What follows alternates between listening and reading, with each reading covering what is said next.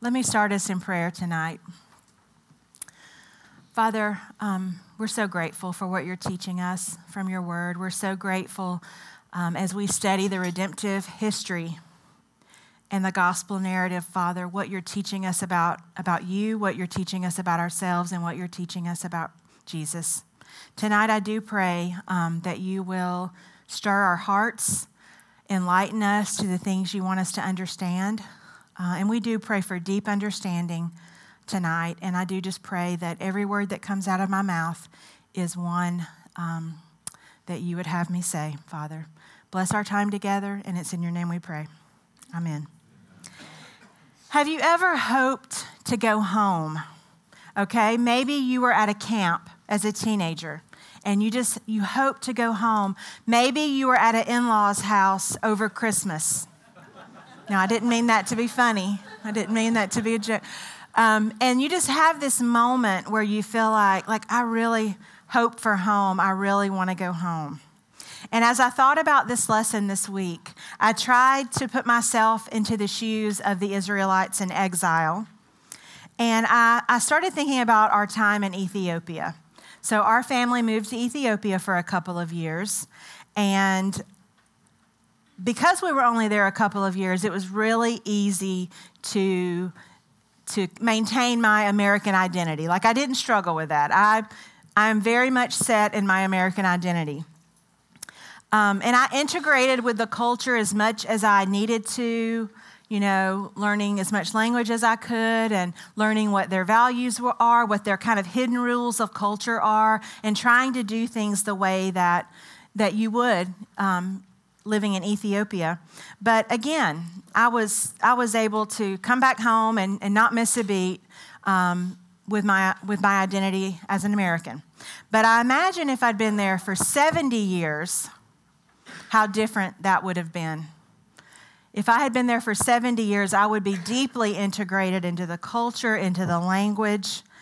And then if my children had only ever grown up in Ethiopia, well, their identity would not be as an American. Their identity would be as an Ethiopian, right?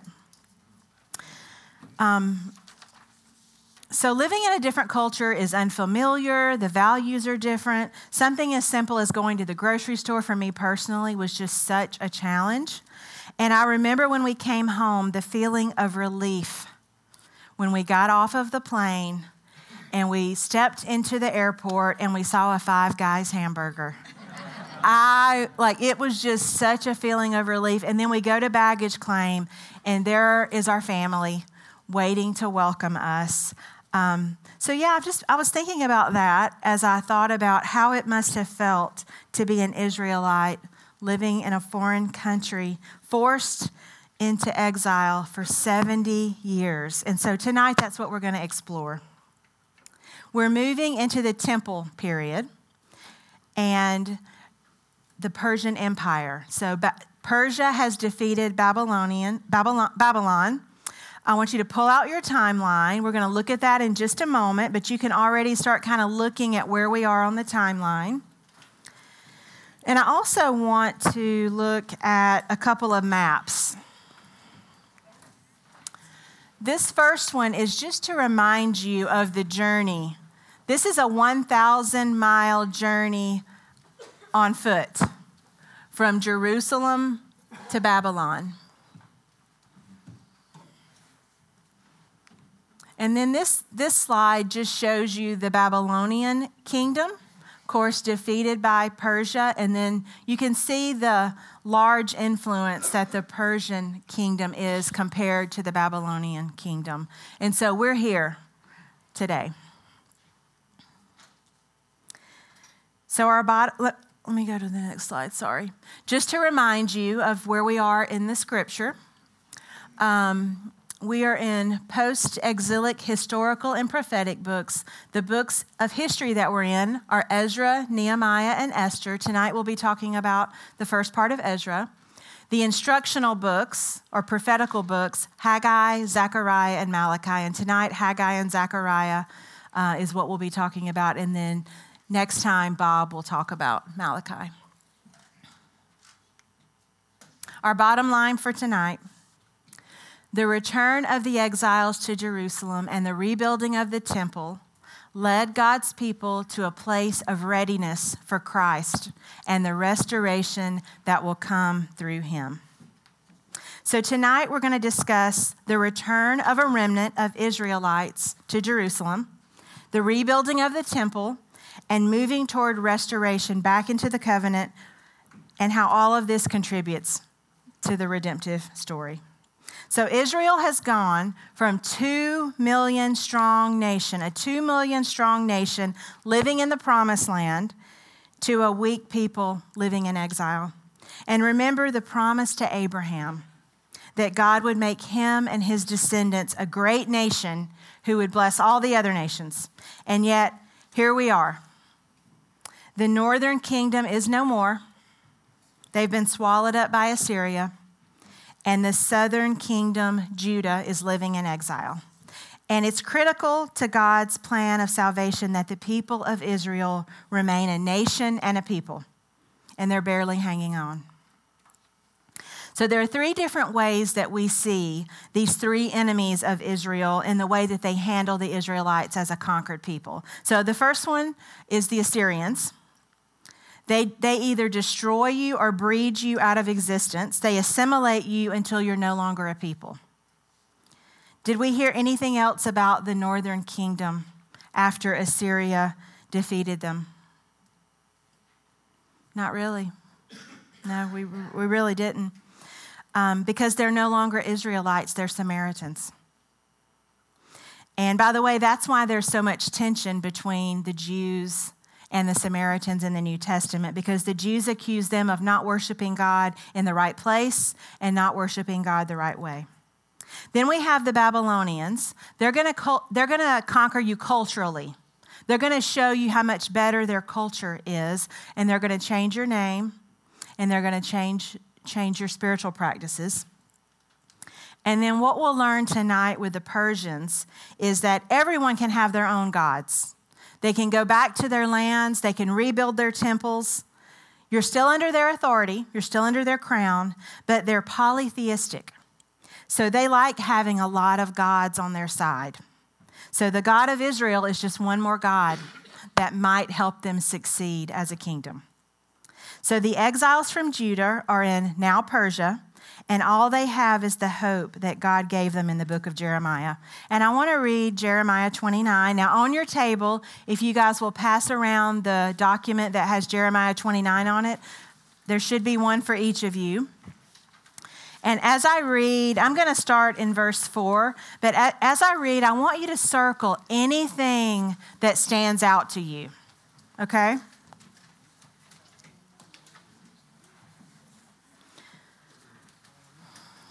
Circle anything that stands out to you.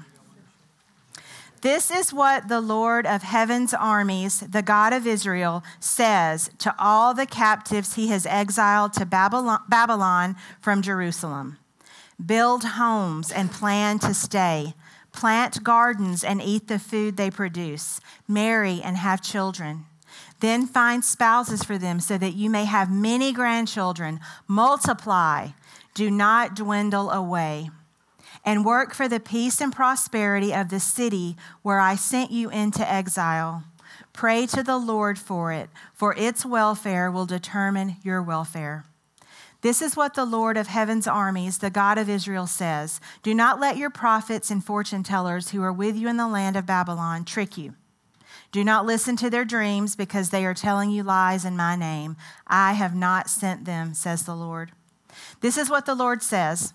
You will be in Babylon for 70 years. But then I will come and do for you all the good things I have promised, and I will bring you home again. For I know the plans I have for you, says the Lord. They are plans for good and not for disaster, to give you a future and a hope. In those days when you pray, I will listen. If you look for me wholeheartedly, you will find me. I will be found by you, says the Lord. I will end your captivity and restore your fortunes. I will gather you out of the nations where I sent you and will bring you home again to your own land. What did you circle?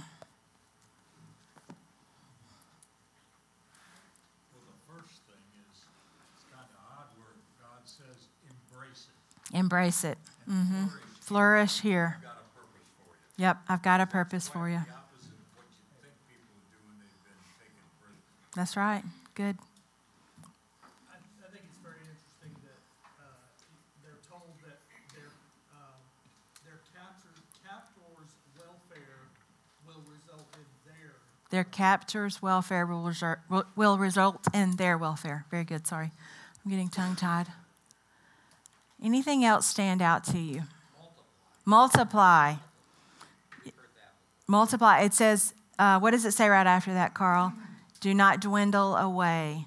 Do not dwindle away. God needed them to stay a nation, right? And then the other thing I circled was the I sent. Yeah. Into exile. Yeah. Very good. Anything else? Do not listen to the false. Don't listen to the false prophets. Mm-hmm. I have not sent them. Yeah.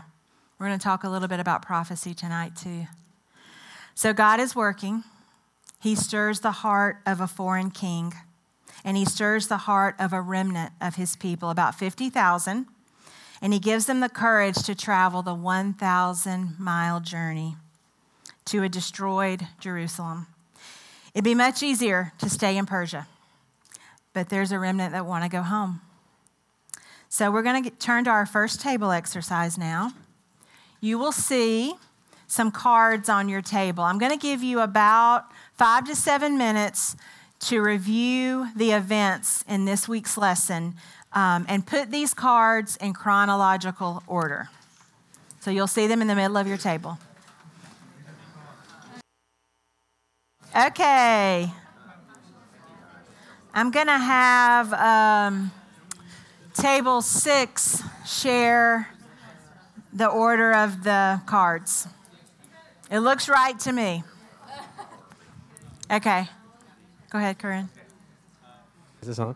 Okay, it's on. King Cyrus defeats Babylon in 539 BC.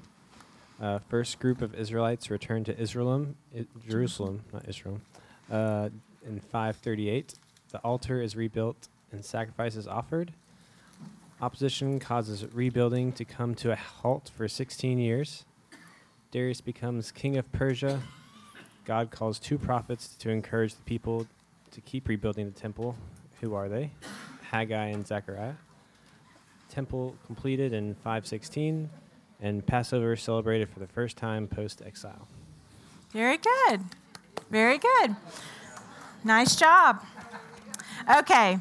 So it is very well documented in Ezra 1 who went back, what they took with them. They were even able to take back the things that King Nebuchadnezzar stole from the temple. King Cyrus even gave them those items to bring back to Jerusalem. So they return, and I imagine it to be a heartbreaking moment when they see the ruin of Jerusalem. So they first build an altar and offer sacrifices. And this is significant because they haven't been able to do that living as exiles. They haven't been able to make a sacrifice to atone for the sins of the people in 70 years. Then they get started building the temple. And 5 to 6 years later, they face some opponents and building stops. Now, at first, these opponents offer to help. But Zerubbabel refuses their help. What if Zerubbabel had said, sure, the more the merrier, join us? There's a reason that Zerubbabel said no. He was right, because to accept the help of the people living in the land would mean that they might be corrupted by pagan practices, and the purity of them as God's people had to be a priority. So that's why Zerubbabel did that. Have you ever heard of the word syncretism? Basically, it looks like worshiping God and other gods. It's the fusion of different beliefs, different forms of practices. It's a +1. I've heard it described as a +1. Jesus plus my works, or God plus other gods. And this is something that the Israelites have struggled with ever since they've been in existence. And to be honest, it can be something that we still struggle with today. So 16 to 18 years later, the temple is still not finished. The Israelites have turned to building their own homes, which seems reasonable, right? But the prophet Haggai calls them out for their paneled houses, which, by the way, would mean that their houses were built with cedar covering, which would be a sign of prosperity because wood is very scarce in that area. So Haggai confronts them for being preoccupied with building their own homes and forgetting about building God's house. But then they're inspired to build again. Inspired to build again. And Zechariah also encourages them to continue building, as well as sharing prophecies with them about the hope of the restoration that God will bring. And we're going to talk more about that in just a moment. But what we want to do now is we want to look at the characters. We want to observe what we learn about the characters in the story. So our next table exercise, we have some scripture there for you. You can pass out. And I want you to make a list of what you learn about Zerubbabel and Joshua and their roles. So look at those scripture. You can pass them out, share who's looking at the different scriptures. And then the second thing I want you to think about is why might it be significant for these two men to lead the people in rebuilding the temple? Okay, I'm making y'all work too hard tonight, aren't I? We're kind of tired tonight. Why are we so tired? I'm tired. I guess I don't want to project onto you guys. I feel kind of tired. I think I didn't drink enough caffeine today. Okay. Well, I thought I would list these things, but now I think that might be a little difficult. But I'll try. Okay, what did you learn about Zerubbabel?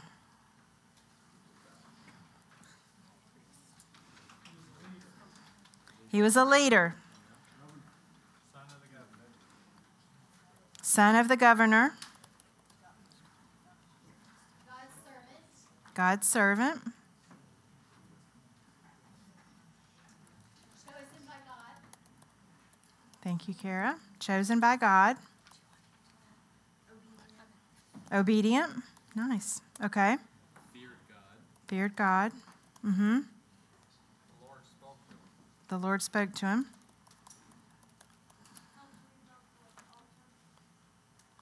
Mm-hmm.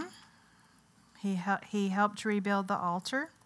He laid the foundation of the temple and the final stone as well. Am I right, spelling everything right? Yep. Woo! I'm on a roll. Can't even pronounce it. I know. Okay, anything else? He was in the line of Jesus, or the line of Judah. Yep. God will make like this. He's an architect or an engineer. Smart as an engineer. What'd you say, Bill? God will make him like a signet ring. God will make him like a signet ring. Does anybody have any thoughts on that? Like, there's a verse in Jeremiah that is speaking to the last king that was on the throne as they were taken into captivity. And it says, "As surely as I live, says the Lord, I will abandon you, Jehoiachin, son of Jehoiakim, king of Judah. Even if you were the signet ring on my right hand, I would pull you off." And now we see that Zerubbabel is being called the signet ring. So it's like authority is given back to the Davidic kingdom. Good. Anything else?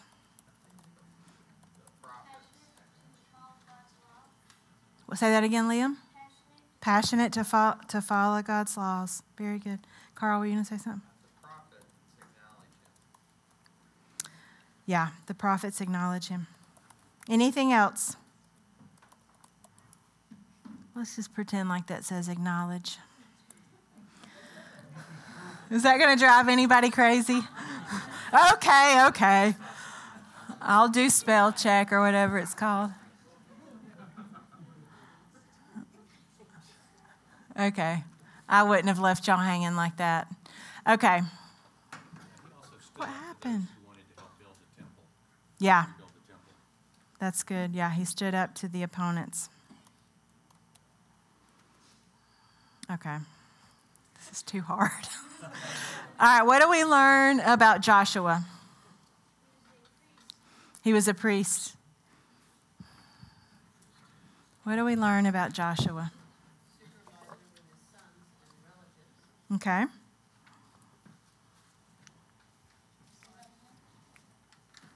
What else do we learn about Joshua?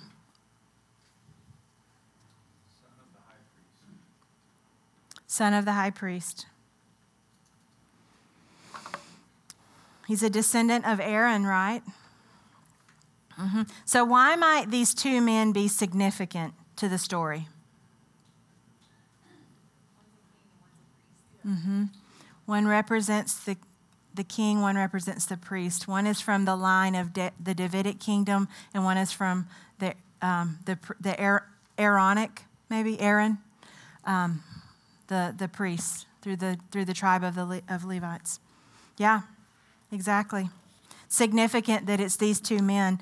In Zechariah 4, we read about one of the visions of Zechariah about two olive trees, and they represent Zerubbabel and Joshua and how God has anointed them to work together, kind of like Moses and Aaron, right? The leader and the priest working together to lead the people. And then in chapter 6, he has a vision of these two offices merging and there being a priestly king that comes in the future. And of course, we know that that's Jesus. So these two roles are shadowing Jesus and how he is our king and our high priest. So I want to talk a little bit more about these offices, and I want to add in prophet too, because we can't forget Haggai and Zechariah. So we have these three offices that work together. We have Haggai and Zechariah as prophets. We have Zerubbabel representing the king. He wasn't made king, but he is the leader of the people, and he's in the Davidic kingdom, the line of the Davidic kingdom. And then we have Joshua as priest. So let's look at the role of a king. What is the role of a king? Well, we know that a king administers justice in the land. He's in the place of power and authority. He holds people to the law, but he doesn't create the law. He doesn't write the law. He doesn't change the law. God establishes the law. And that's very different than other kings and the nations around them, right? Because those kings write the law, change the law. They do whatever they want to do, whatever fits their desires. Also, the king of Israel, their weaknesses and shortcomings are documented, right? We can read plenty about their failures. They're supposed to be servants. They serve God, but they aren't deity themselves. A lot of other nations' kings, they would even think that they could become deity. So this is the role of the king. Let's look at the role of a priest. So the priest is ordained by God to offer sacrifices and represent the people to God and God to the people. The priest prays on behalf of the people. The priests teach the law, and they determine whether a person is healthy or sick, and that's all about the clean and unclean status that a person has in order to be able to go into the temple to worship. And then the role of the prophet. A prophet is on the margins of power. They have authority. They have authority, but no power. So they have influence, but they don't have authority. Words are their weapons. They're God's messengers. God speaks through them and to them in a wide variety of ways, right? The wisdom that they share is not their own. They're sharing the wisdom that God has given them. They're appointed by God, not a king, not a human. They're to teach God's people how to live in covenant with Him. So they're CEOs, they're covenant enforcement officers. They lead the people in how to live in covenant relationship with God. And they speak to all people. This isn't a secret message that only the king gets to hear, or only the leaders get to hear. They speak to all people, which is important because this gives everyone dignity and the ability to do what's right because they know what the message from God is. And they're always bringing the future to the present through the prophecies that they share. They're always trying to get people in the present to live a future reality, right? And here's what's really cool to me. During this time in the redemptive history, these three offices are working pretty collaboratively together, aren't they? And we don't always see that. We haven't always seen that in the redemptive history. We've seen corruption of kings, corruption of priests. So I think that's pretty cool. Okay, so we've talked about the return. We've talked about the characters. So let's turn to the rebuilding. Why is it important to rebuild the temple? What's at stake? What's the big deal with rebuilding the temple? So let's think back to the tabernacle. The big deal was that God wanted to dwell with His people. And the tabernacle and later the temple is where people offered sacrifices. So it's where God's glory lived and where the people, through sacrifice, were made clean and forgiven. So there's two reasons. First, the temple is the place of God's glory. It's the place where His name is made famous. It's where His name it receives glory. And number two, it's the place of sacrifice and where God's worshiped. Haggai 1:8 says, "Now go up into the hills, bring down timber, and rebuild my house. Then I will take pleasure in it and be honored, says the Lord." So God is honored when we put Him first. And building Him a house where His name will be glorified is critical to the spiritual lives of the Israelites. He takes pleasure when we offer sacrifices to Him. So it's really important that the sacrificial system is reinstated. Now, of course, this side of the work of Jesus, we know that we are God's temple. In the Old Testament, we see a temple, and that word in the Hebrew means the palace of God as king. And then in the New Testament, we have the church. And the church means all Christians across the whole world, okay? So after the work of Jesus, the church is a people. The church is a people. God dwells in His people, not in a building. And we don't need a temple to perform sacrifices because Jesus is the sacrifice. And the same way that God used the Israelites to rebuild His temple in the Old Testament, today He uses us to build the church. He uses us to build the church. So your next table exercise. Oh, let me say this first. Sorry. They were on a mission to rebuild the temple. This is our mission as believers. After the work of Christ, Jesus came and told His disciples, "I have given all authority in heaven and on earth." I've been given all authority in heaven. I'm sorry, I'm having such a hard time talking tonight. Sorry. Let me start over.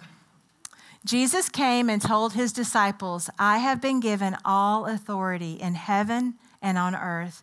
Therefore, go and make disciples of all the nations, baptizing them in the name of the Father and the Son and the Holy Spirit. Teach these new disciples to obey all the commands I have given you, and be sure of this, I am with you always, even to the end of the age."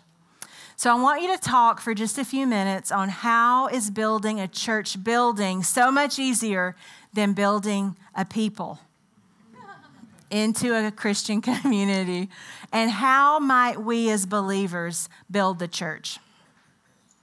Spend maybe about 7 minutes talking about this. This is kind of our application, a Look at this as the application for tonight. And I did switch the exercises. You may notice we've gone to 4. If we have time, we'll go back to 3. If we don't, that's okay. Okay. What were some of the things you discussed at your table? And I'll try to repeat it so that we capture it on audio. What are some of the more significant things that you discussed at your table? We said that the church is just not a building. The church is not a building. It's the people. Yep. Building a church is like training a dog. It's easy. Building. People is like trying to train a cat. Yeah, it's hard to. People are a little more difficult to manage, right? A building doesn't sin. That's true. Well, I don't know. We had to get a new HVA system, I think, here recently. When you're building a building, you discard broken pieces. Oh, you discard broken pieces when you're building a building. Okay. When you're building a church, you bring in all those who are different. Yeah, when you're building a church, you bring in the broken, right? And you stand on the truth of Scripture Yeah, to weave it all together. that's right. That's beautiful. Beautiful, beautiful. Yeah, Carrie? Wade said, when you are building a building, you have a set of materials. When you're building a building, you have a set of materials. With people, you get a kind of random collection, and you have With to people, make it grow together. You have a random collection. You have to make it grow together. Kind of like we say in groups, like you're probably going to have a Cousin Eddie. And your job is to love Cousin Eddie, right? Okay.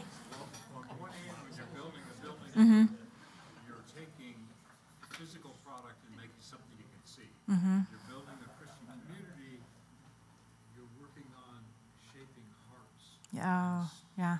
spiritual hearts of people, and growing that Yeah. that God wants it. And Yeah. trying to With- get it into a community drive that makes itself known, but you Yeah. can't see it.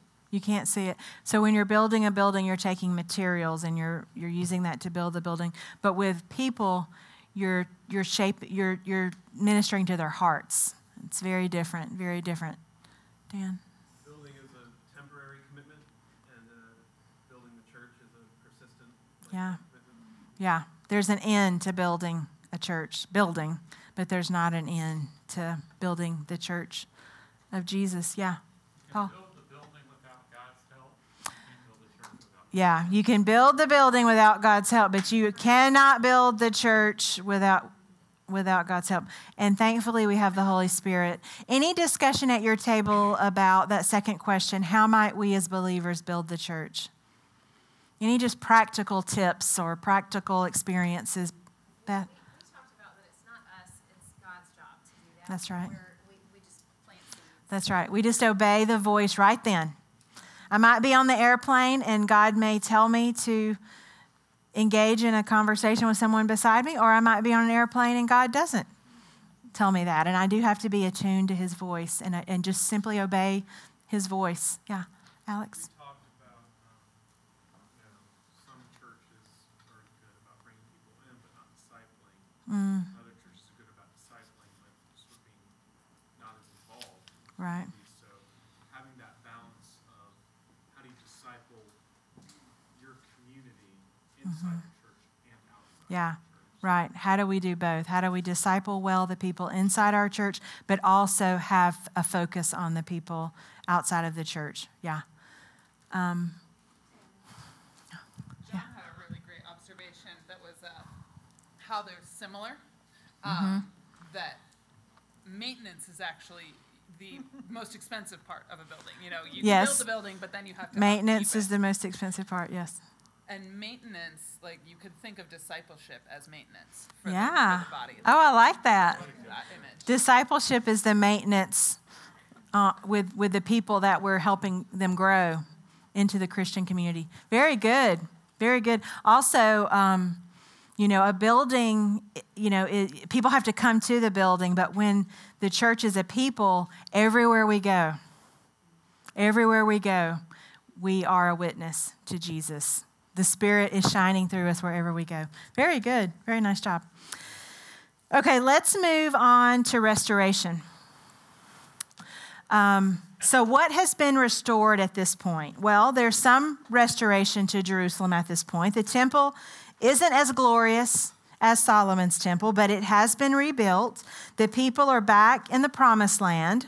They have a priest and a leader, so they can now continue their faith practices and continue to rebuild the city.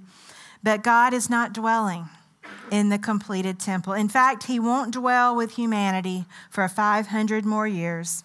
And the next time that God dwells with mankind is when he comes himself in the person of Jesus Christ, our Emmanuel, God with us. Just curious, where's the Ark of the Covenant? Because that's where God's glory rests, on the mercy seat. Where's the Ark of the Covenant? Indiana Jones. Well, we don't know where the Ark of the Covenant is. It's MIA. Now, there are rumors that it's in Ethiopia. Have y'all ever heard those rumors? It's in is that what you said, John?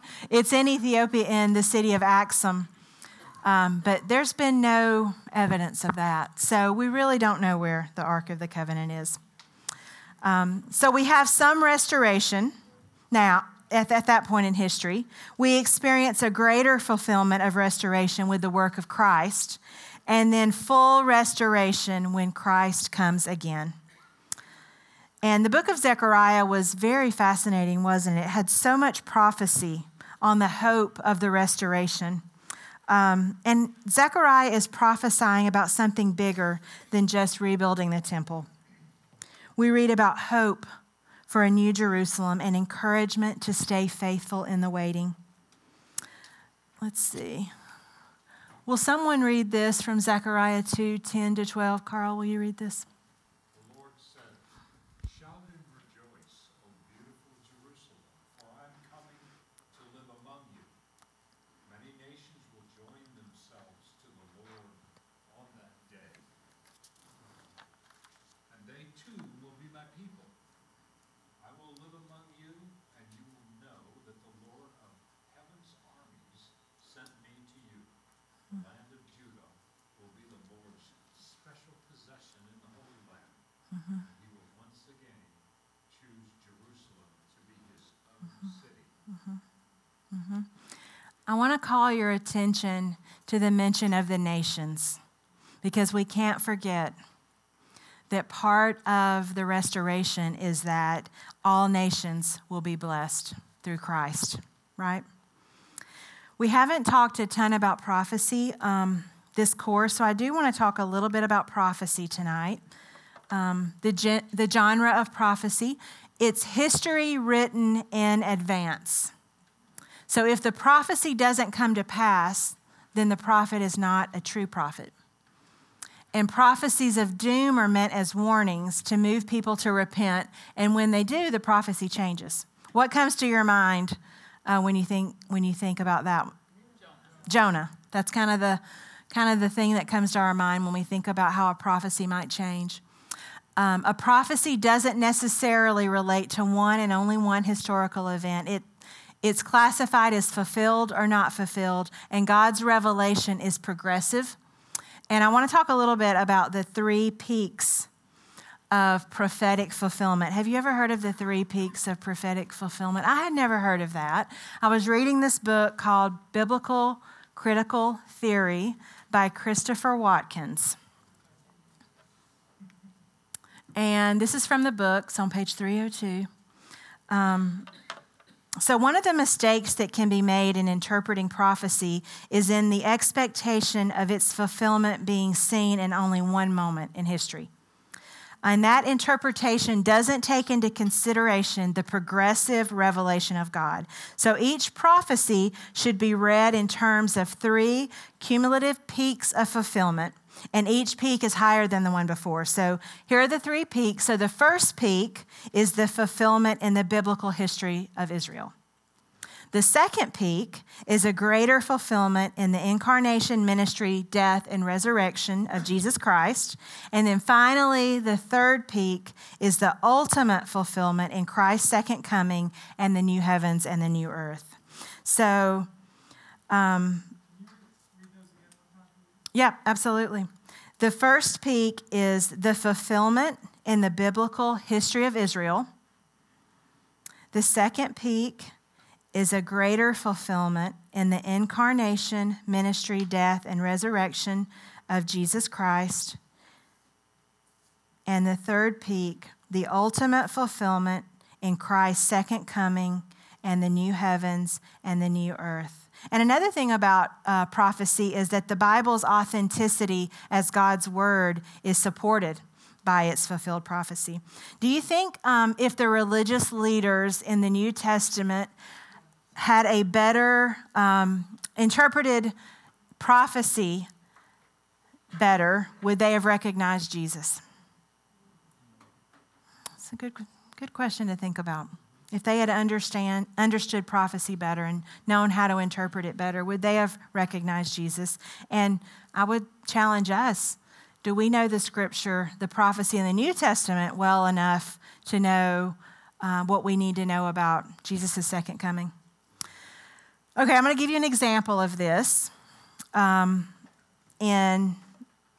David, in the life of David. So 2 Samuel 7:12-13. It says, and this is the first peak, okay? For when you die and are buried with your ancestors, I will raise up one of your descendants, your own offspring, and I will make his kingdom strong. He is the one who will build a house, a temple for my name, and I will secure his royal throne forever. So that's the first peak because it's fulfilled in his son Solomon. Solomon builds God a house, okay? The second peak, here's the second peak, John 2:19-21, it says, all right, Jesus replied, destroy this temple, and in 3 days I will raise it up. What? They exclaimed. It has taken 46 years to build this temple, and you can rebuild it in 3 days? But when Jesus said this temple, he meant his own body. So the second peak has a greater fulfillment in that a descendant from the line of David, the tribe of Judah, will build a temple more permanent than Solomon's. Okay? Now the third peak. This is when we see complete fulfillment in the consummation of the new heaven and earth. Revelation 11:15 says, then the seventh angel blew his trumpet, and there were loud voices shouting in heaven, the world has now become the kingdom of our Lord and of his Christ, and he will reign forever and ever. So those are the 3 peaks of prophetic fulfillment. And I want you to go to our next table exercise, and I want you to keep this in mind. We're going to look at some of the prophecy from Zechariah. It says table exercise number 3 on your guide. But I'm going to give you, we're not going to take a ton of time. Let's take about 7 minutes to read these and just to talk about this prophecy that we see in Zechariah. And then the last question is, how intentional is Jesus and what does this tell about his identity? Oh, it's number 2 on your page. Sorry. I mixed everything up. Sorry about that. And by the way, this is from your homework. These are questions from your homework, so you can look at your homework for the answers. Okay. Was that long enough? Okay. We are closing out the evening. We're closing out the evening. Would anybody like to share anything significant from your table from that discussion? It's okay if we don't, but I want to give that an opportunity. If there's something you think the whole group would benefit from. That's one of the things I like about the way we're doing Academy is that there's so much collective wisdom. So I love it when we have a table exercise and then we get to share with each other and hear what is discovered at other tables. So I do always want to give that opportunity. Okay. I want to close with reading a passage from Zechariah, because it's such a beautiful passage of hope. And, you know, he wrote this to the Israelites, and they needed hope. The Israelites have this disease. We have it too. It's sin. And they need a permanent solution, right? They need the Messiah to come. They need the permanent solution. And we're so grateful that we live in the time after the work of Christ. We still need hope too, of course. But I want to read from Zechariah chapter 8, verses 1 to 8.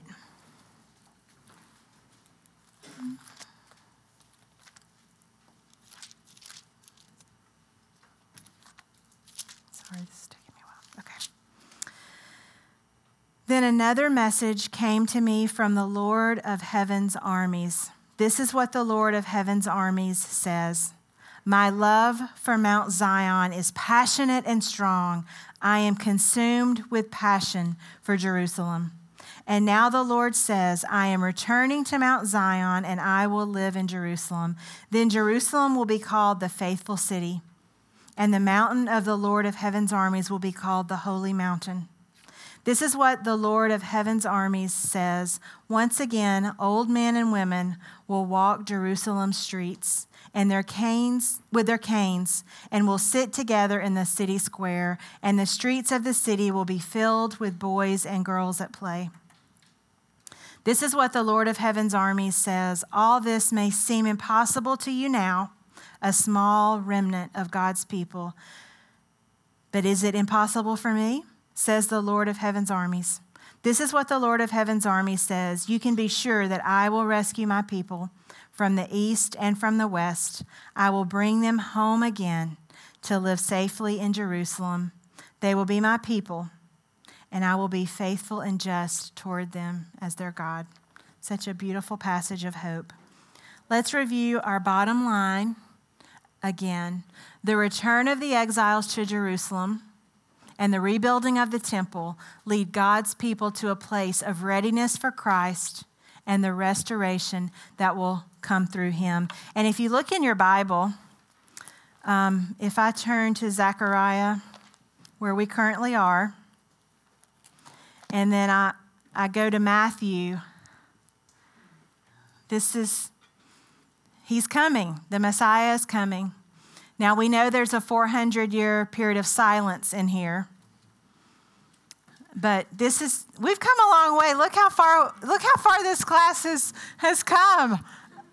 Good job. Great job. But yes, as I was looking at that, I was like, wow, it's amazing. So I have one last and don't forget our responsibility. Don't forget the mission that we're on to build God's church. Okay? Just want to bring that up again. And then when I was reading that book, Biblical Critical Theory, it had this question at the end of the chapter, and I loved it so much. And I think I'm so clever to reuse it. I'm just like, I have been waiting the whole evening to pull this question out. I can't even tell you how excited I am about this question. All right, and you have 30 seconds to answer this question in your notebook, just individually reflecting. You have 30 seconds. Let me get my timer ready. If your memory of this whole lesson was wiped out in 30 seconds time, but you can keep one thought from it, what would you choose to keep and why? Go. 5, 4, 3, 2, 1. All right, your memory is now wiped out. What's the one thing that you chose to remember from this lesson? Liam?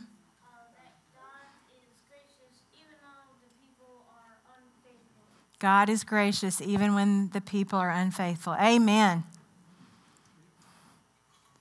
I love the prophetic peaks and how it helps you understand the full scope. Yeah.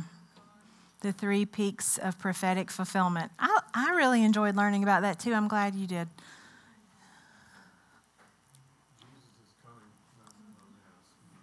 Jesus is coming. Yep. Yep. Choose to be faithful in waiting. Choose to be faithful in the waiting. Very good. Amen. Betty? Not focused on building my house. Not to be too focused on building my house, but on God. Seek first his kingdom, right? Very good. That's a great takeaway. Kelly? That God loves us more than we can imagine. God loves us more than we can imagine. Mm-hmm. He constantly pursues us, doesn't he? Jeff? God restores, rebuilds, and redeems. God restores, rebuilds, and redeems. Yep. We the people build the kingdom. We the people build the kingdom. Mm-hmm. God's heart is to dwell with God's heart is to dwell with his his people. people. Very good. One of the things that struck me was when you held up that Bible and, the little piece of paper between the Old Testament, New Testament, Mhm. 100 years. We've learned a lot. We've studied a lot. And we've seen the story of the Bible unfold in a story format that we could tell the story. But there's lots of stories in the Bible. This curriculum did not cover every story. No, it's not a survey for sure. We know lots of stories. Mm-hmm. But it did cover the big picture of the story of the Bible. That's right. Yeah. And we covered all that. We did. We covered the whole like big perspective of redemptive history through the Old Testament. Yeah. It's amazing. Thank you for your faithfulness. Okay. Well, I'll close us in prayer. Remember that we will not meet for the next 2 Wednesday nights, but we will see you again on April 19th with Bob Schindler. Father, we do thank you so much that you pursue us, that you love us, that you redeem us, Lord, and that there's an even greater fulfillment of restoration awaiting us, Lord. We are so grateful for that time when we, along with all the nations, will be together as your church forever. Thank you again, Lord. Keep working in our hearts. Keep drawing us close to you. We love you, Lord, and it's in your name we pray. Amen.